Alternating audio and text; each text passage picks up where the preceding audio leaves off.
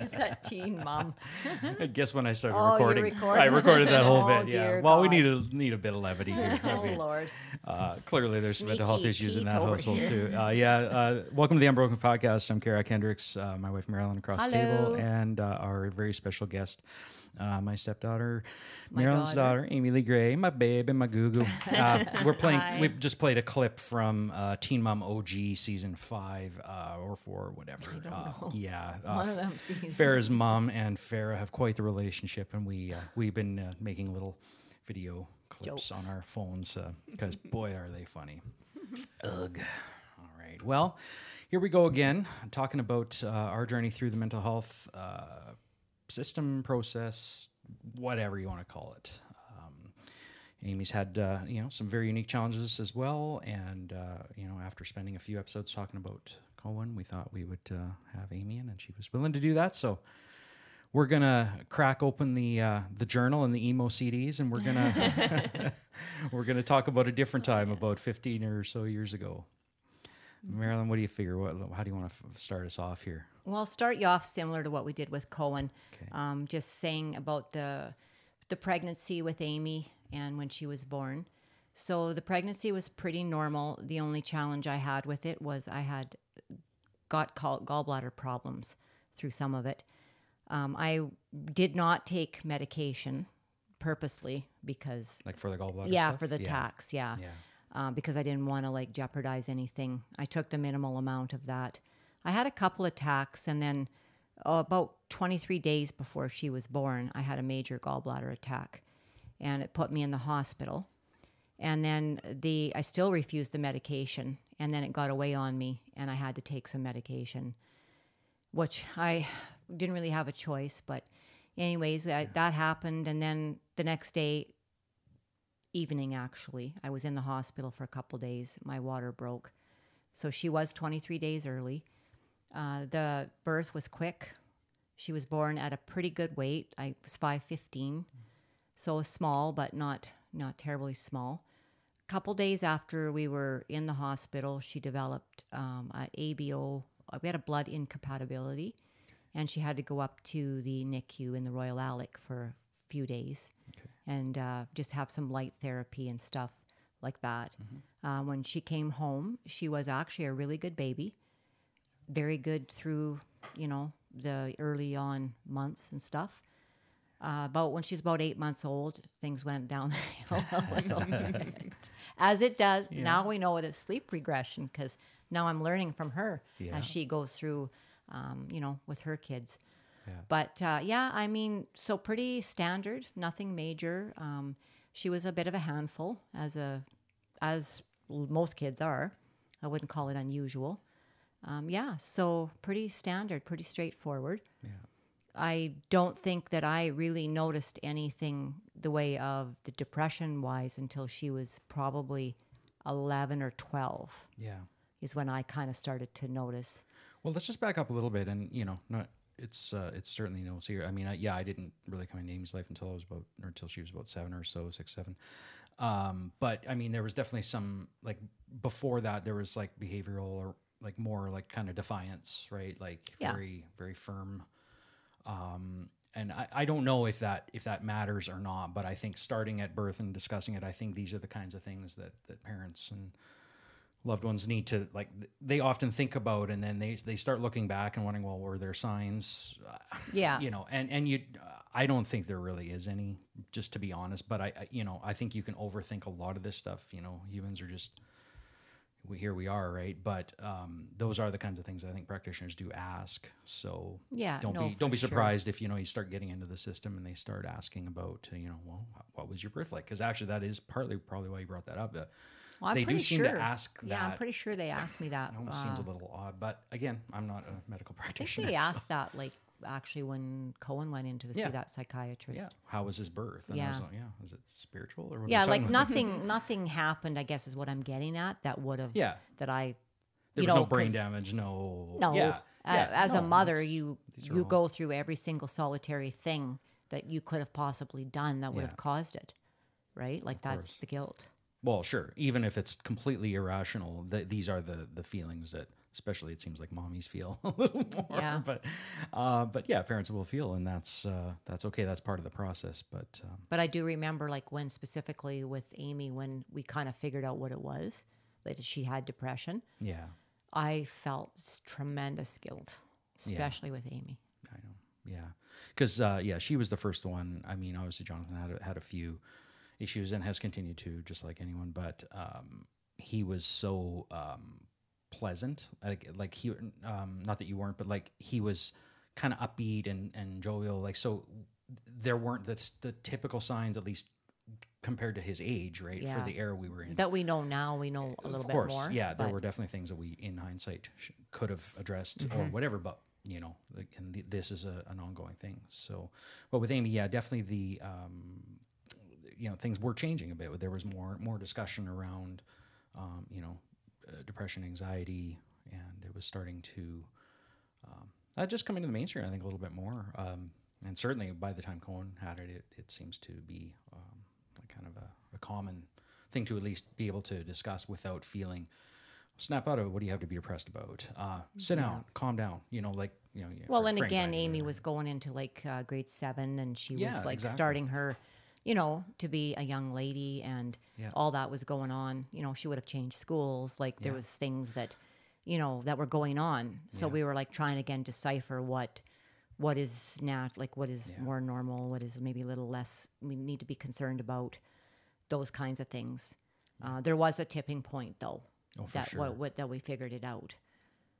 Definitely, yeah. And just to go back on one thing, just before I forget, not to make it about me at all, but I mean, you mentioned about feeling guilt. I mean, I felt guilt too, because I felt like we were bringing our kids from the home and their families that Yeah, they knew. me too. But I had a job. It was only 2 hours away, and here we are 20 years later. But yeah, it was. I felt like, okay, well, maybe if we had stayed and I got a job more locally in our hometown, things would have been different. But que sera, right? But yeah, I definitely had some feelings of guilt too. So sorry. Yeah, sorry. Here we Don't need go. to be. Yeah. Don't need to be. No, I know. I'll just mention the incident that I'm thinking about, and then Sure. we'll let Amy Yeah. take over there. But I remember one particular time we were getting ready to go to Dewberry, Yeah. and Amy was particularly unhappy that day. I don't know. I can't remember what it was, but just something. She wasn't very happy. And so we were getting everybody in the vehicle. And as she got in the vehicle, she was writing in her journal. And I happened to look over her shoulder. And I'm not going to say what I saw in there because I'm going to let her talk about Yeah. that. But I saw something in there that I was like, clear cut. Okay, this is real. We have to deal with this. Yeah. So we went out to Dewberry, and I went out and talked to her dad, and then we kind of went from there. Yeah. Within a short period of time, we had her into a psychologist. Yeah. Now, I don't know, do you want to talk a bit more about it, or might as well Yeah. before we get into what we did to get you help? Yeah. Where do you want to pick up, Amy? Do you want to start talking about when you started feeling? Because really, I don't even know how much we've talked about this off mic. Yeah. Yeah. So. Well, I'll start out by saying like I was very sensitive as a kid, and I was really quick to think that people were not wanting to be with me, and I was very sensitive for that. Like I always thought I was left out with friends, with family. So I think, not saying that's a big reason, but I think just having that sensitivity to social interactions and my friends and family and stuff like that to set me up for some of these things. Because growing up, I was always like, nobody wants to hang out with me, or they are, but they're feeling very left out. So I think that was a big factor. And of course, like there was a lot of life changes, but you guys say you felt so guilty, but you can't, keep your life on hold and afraid to take any of those steps based on like what you think might happen. These life things, everybody has to go through these life changes. So moving from Dewberry to the city was, I think, overall a really good thing. Yeah. I don't think that set me up for anything bad. But anyway, No, sure. I digress. Thank you. I think that just being a sensitive kid set me up for that. And of course, when you get to middle school, your hormones are changing. Sure. Your social circles changes a lot. And I don't think that's any secret for any kid that's, moving from, childhood into teenagehood, that there's like huge social changes. And then that sensitivity that I had about social circles was really amplified at that point. So I think that was a big thing, but a big turning point. And of course, I was moody and I was a teenager and I was cranky all the time and all that stuff. You guys know, you lived it. And looking back, I'm like, oh man. But the big tipping point was I did witness an accident, and that set me up for a big downfall. Like, I was already having like some emotional changes at that point, but I witnessed somebody get hit by a car when I was going to school one day. I was just waiting at a bus stop. And that really affected me. I had PTSD after that. I didn't know it for a little bit afterwards, but I would hear the sound over and over again. And the, pardon me, and then the woman screaming all the time. So, and I didn't know that that's what PTSD was, but I'd wake in bed at night and that's what I'd hear. Yeah. I just to interrupt you, but I do remember that morning, and you did go to the bus stop, which was really close to the house, and you came running back, and I remember saying, "What's wrong?" And you told me what happened, and luckily we did have victim services come out to see you. They came out right away, but actually I didn't know that bothered you that much. Yeah, we didn't talk about it as much, but I remember also when it did happen, we were concerned about, well, what do we do? Like, because we knew that this was clearly going to be, or likely to be, a traumatic situation for you. And then on top of it, I don't know if you're going to mention this or not, but the roller coaster of, if I recall, the cops called us and said he died. Oh yeah, they called me. Yeah. And then they called back and said, oh wait, no, he's still alive. So I went and had told you the kid actually died, and then I had to go back up like 5 minutes later and say, no, he lived. Yeah, so that was a little bit of a twisting my mind a little bit, but so it did affect me, and I did, like I said, I kept hearing it over and over again, like typical PTSD. It's really irritable. I remember a big thing that still to this day I do think about, and I think this really set me up for some big cognitive distortions coming up as I became more depressed, was I remember telling my friend, and she just dismissed it, totally. And I mean, you can't, like, they're kids too, and everybody's going through their own things. But I remember her just saying, well, I've seen things too, and I don't react like this, so just suck it up. And I just remember, like, just walking through my life after that thinking, okay, my problems aren't important. There's other people who always have it worse than I do. So that was a big thing. Yeah, and I'm sure it doesn't matter what the adults say, because it's all about social connections and reinforcement of your peers, and if they're dismissive of it, this is something similar to what I would have dealt with even growing up. When you're a guy, you're not supposed to talk about your feelings. Just suck it up. Don't be a pussy, right? You know? Exactly. So the reactions of your peers can, or maybe even siblings too, can really make or break certain trajectories. Was it one friend in particular where others did support you, or was it? I can't really recall at this point the reactions of my other friends. I just remember my best friend at the time, her reaction was that, and I think that was a typical pattern. It wasn't a very healthy friendship that we had, but I just took it too much to heart, because again, I was so sensitive. So I always I remember just coming out from that thinking, okay, like, I gotta, like, my problems aren't as bad. I'm not at any shape of like what other people have. So suck it up, basically. Unfortunate, And then you internalize that, I suppose, right? Yeah. Exactly. I mean, we certainly, as the parents, did not take that lightly. No. I remember that was really terrible. And I do remember, like, for a long time after, when we'd drive by there, you would be, it would bother you. It took a long time to get past that. And I know victim services came out. Did we have you in counseling at that point? I can't remember. But I don't remember the timeline. I know a certain point after that, talking to a counselor, and we can talk about that experience too. Well, but sure, I don't think I wasn't in counseling at that time. Okay. Yeah, I think it would have come shortly after that. Yeah, for sure. Because that was it was a couple, 3 years probably after we noticed, right, your depression. Because I mean, we were in in the one condo when we first kind of were we in the house? Even? No, we were at the condo after The the white house. condo? Yeah. It was the brown one? white. That's when the- the that white one. wo- And then by the time that accident happened, we That were was in there. the blue condo. No. No, we were at Oh, the. we still were. We Yeah. were still Oh, there. good Lord. So it would have been all around in that time frame. I was in grade Okay. 7, I'm pretty sure. You were in grade Okay. Just 7. started junior high. Jesus. We moved in September or We did, early yeah. September, Yeah. and you started grade 7 that year.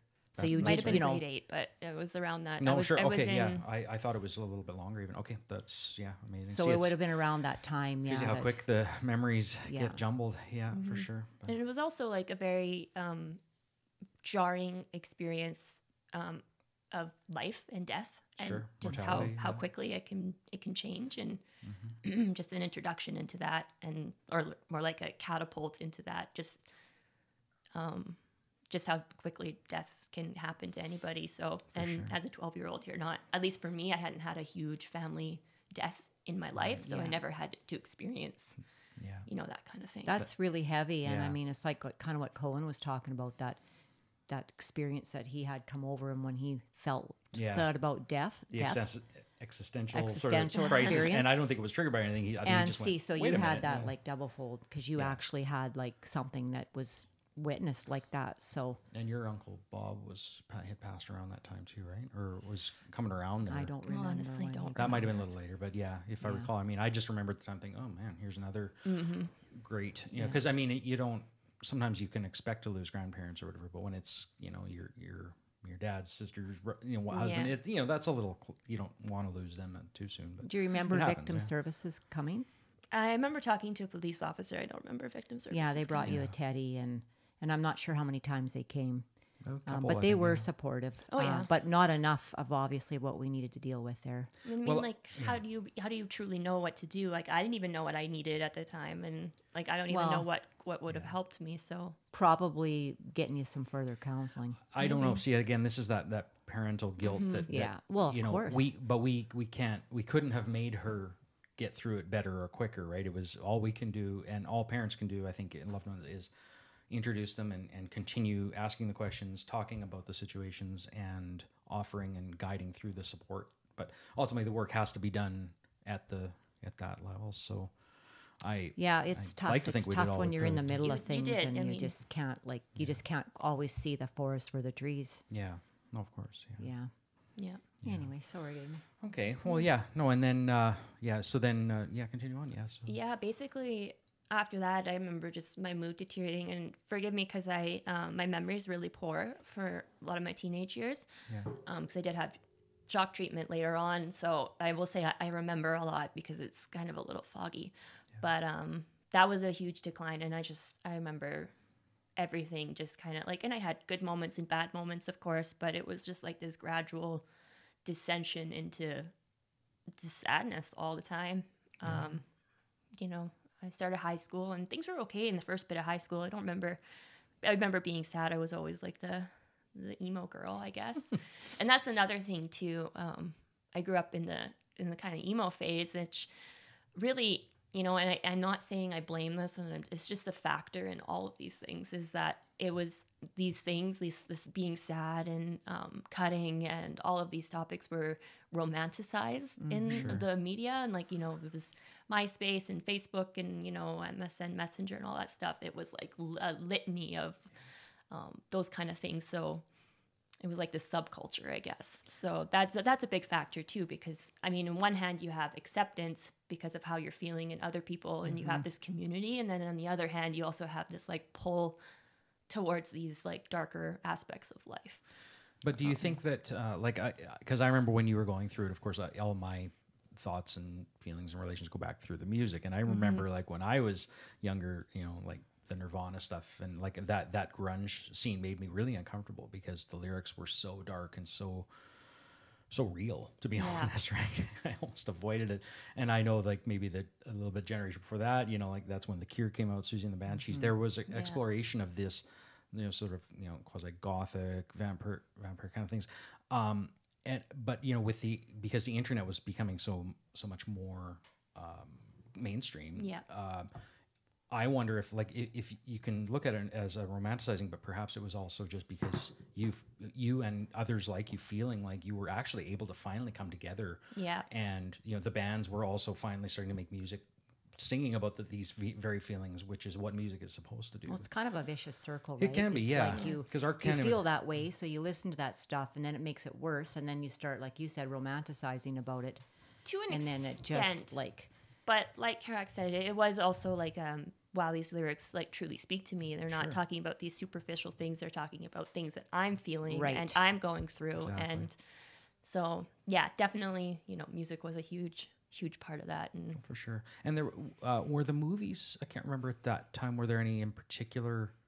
I remember you read or watched Girl Interrupted a lot, but that was older, right? That was a '90s book, wasn't it? Or? yeah, it's an older movie, but Yeah, I a movie too. definitely was a big movie for me when I was in the throes of it, for sure. It was Yeah. definitely something I could relate to. Really good. I read the book too, and I read Prozac Nation was another one. Right. Yes. Of course, like Yeah. the Bell Jar and stuff too, like all Yeah. of those like really sad books.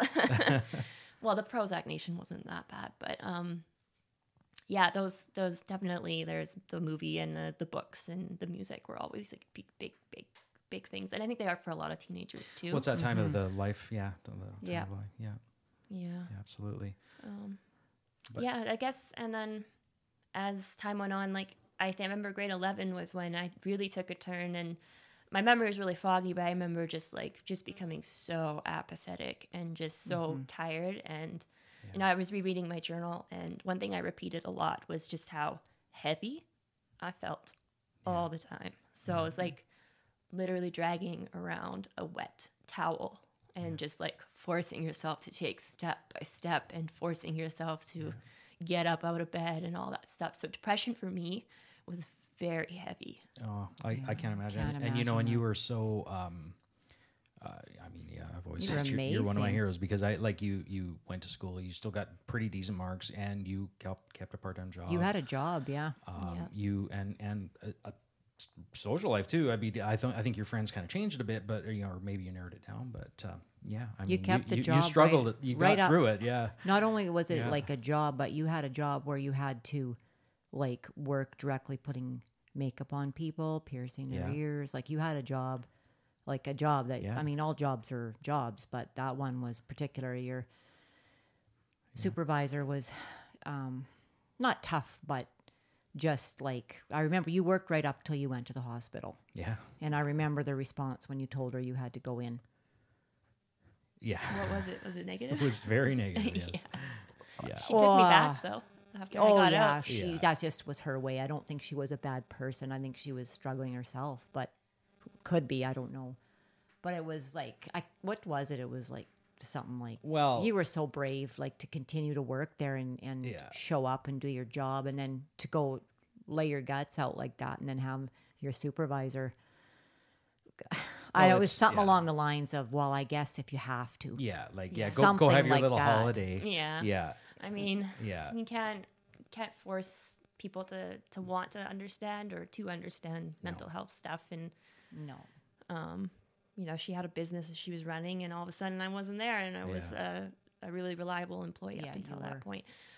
But that like constant, like going to school and seeing friends and working all the time was like, if I didn't stop moving, then I wouldn't have to feel Yeah. what I was feeling. So Well, that's what I was going to ask you. Is I mean, I would have been inclined to just lay in bed all day and say, "Sorry, guys, I'm depressed." I mean, and we would have understood that too. But you were able to plow through and for it was, for a long time, and then Yeah. then it got to the point where there was a time when you slept for like abnormal amount of time, and we took you to the hospital. yeah. yeah.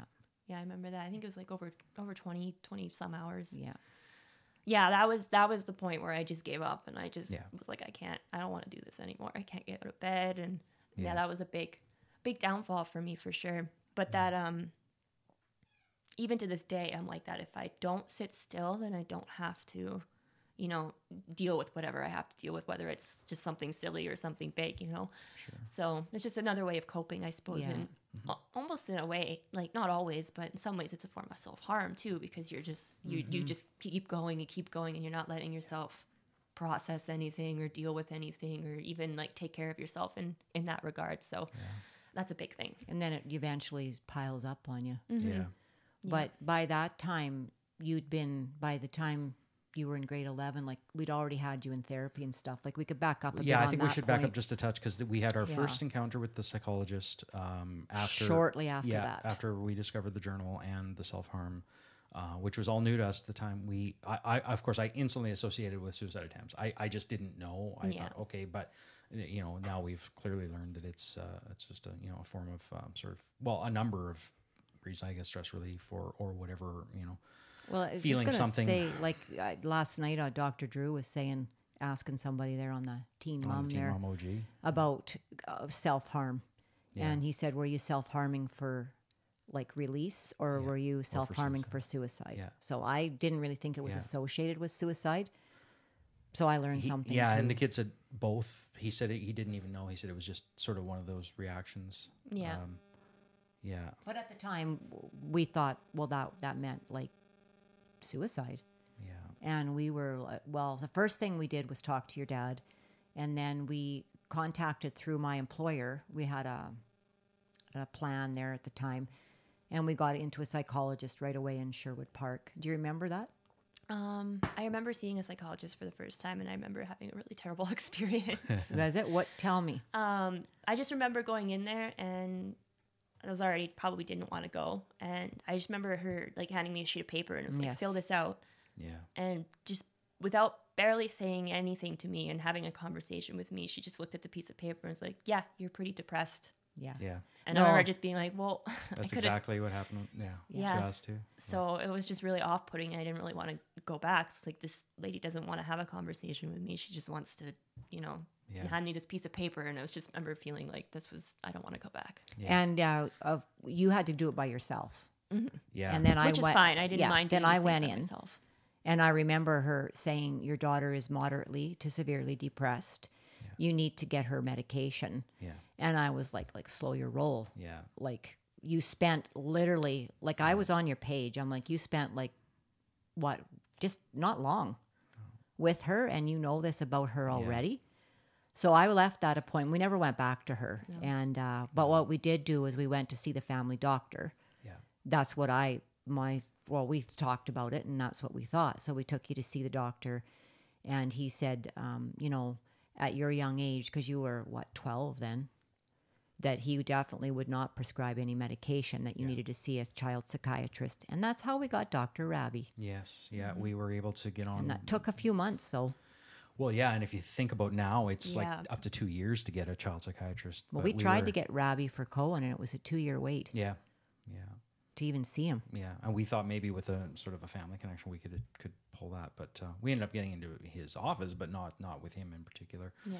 But he was like so many of our medical situations up here. He was just amazing. Yeah. We saw him last week. Yeah, because when we we still took see him Cohen. when we take Cohen. Yeah, I said that Yeah. bugger hasn't changed he a bit. hasn't No. aged. He looks the same, that man. I can't even, can barely remember what he Yeah. looks like, to be honest. If you Tall, saw him, kinda you'd Latvian looking, remember. yeah. Yeah. He's Egyptian. It's Egyptian. Okay, Yeah. yeah. I was thinking Eastern European, but yeah. Yeah. Anyway, Yeah. we're getting off topic here. But yeah, he was. He was relatively new at the time. I actually just wrote in my journal, and I read it recently, that he was only working for 2 years. right. Is that what it was? Yeah. That's what I Yeah. wrote. So Yeah. You really liked him. yeah, he was amazing. Yeah. Right from, he was just really trustworthy. He was just easy to talk to, and I guess technically they're all trustworthy, but you had that connection, I Yeah. suppose, and it was really good.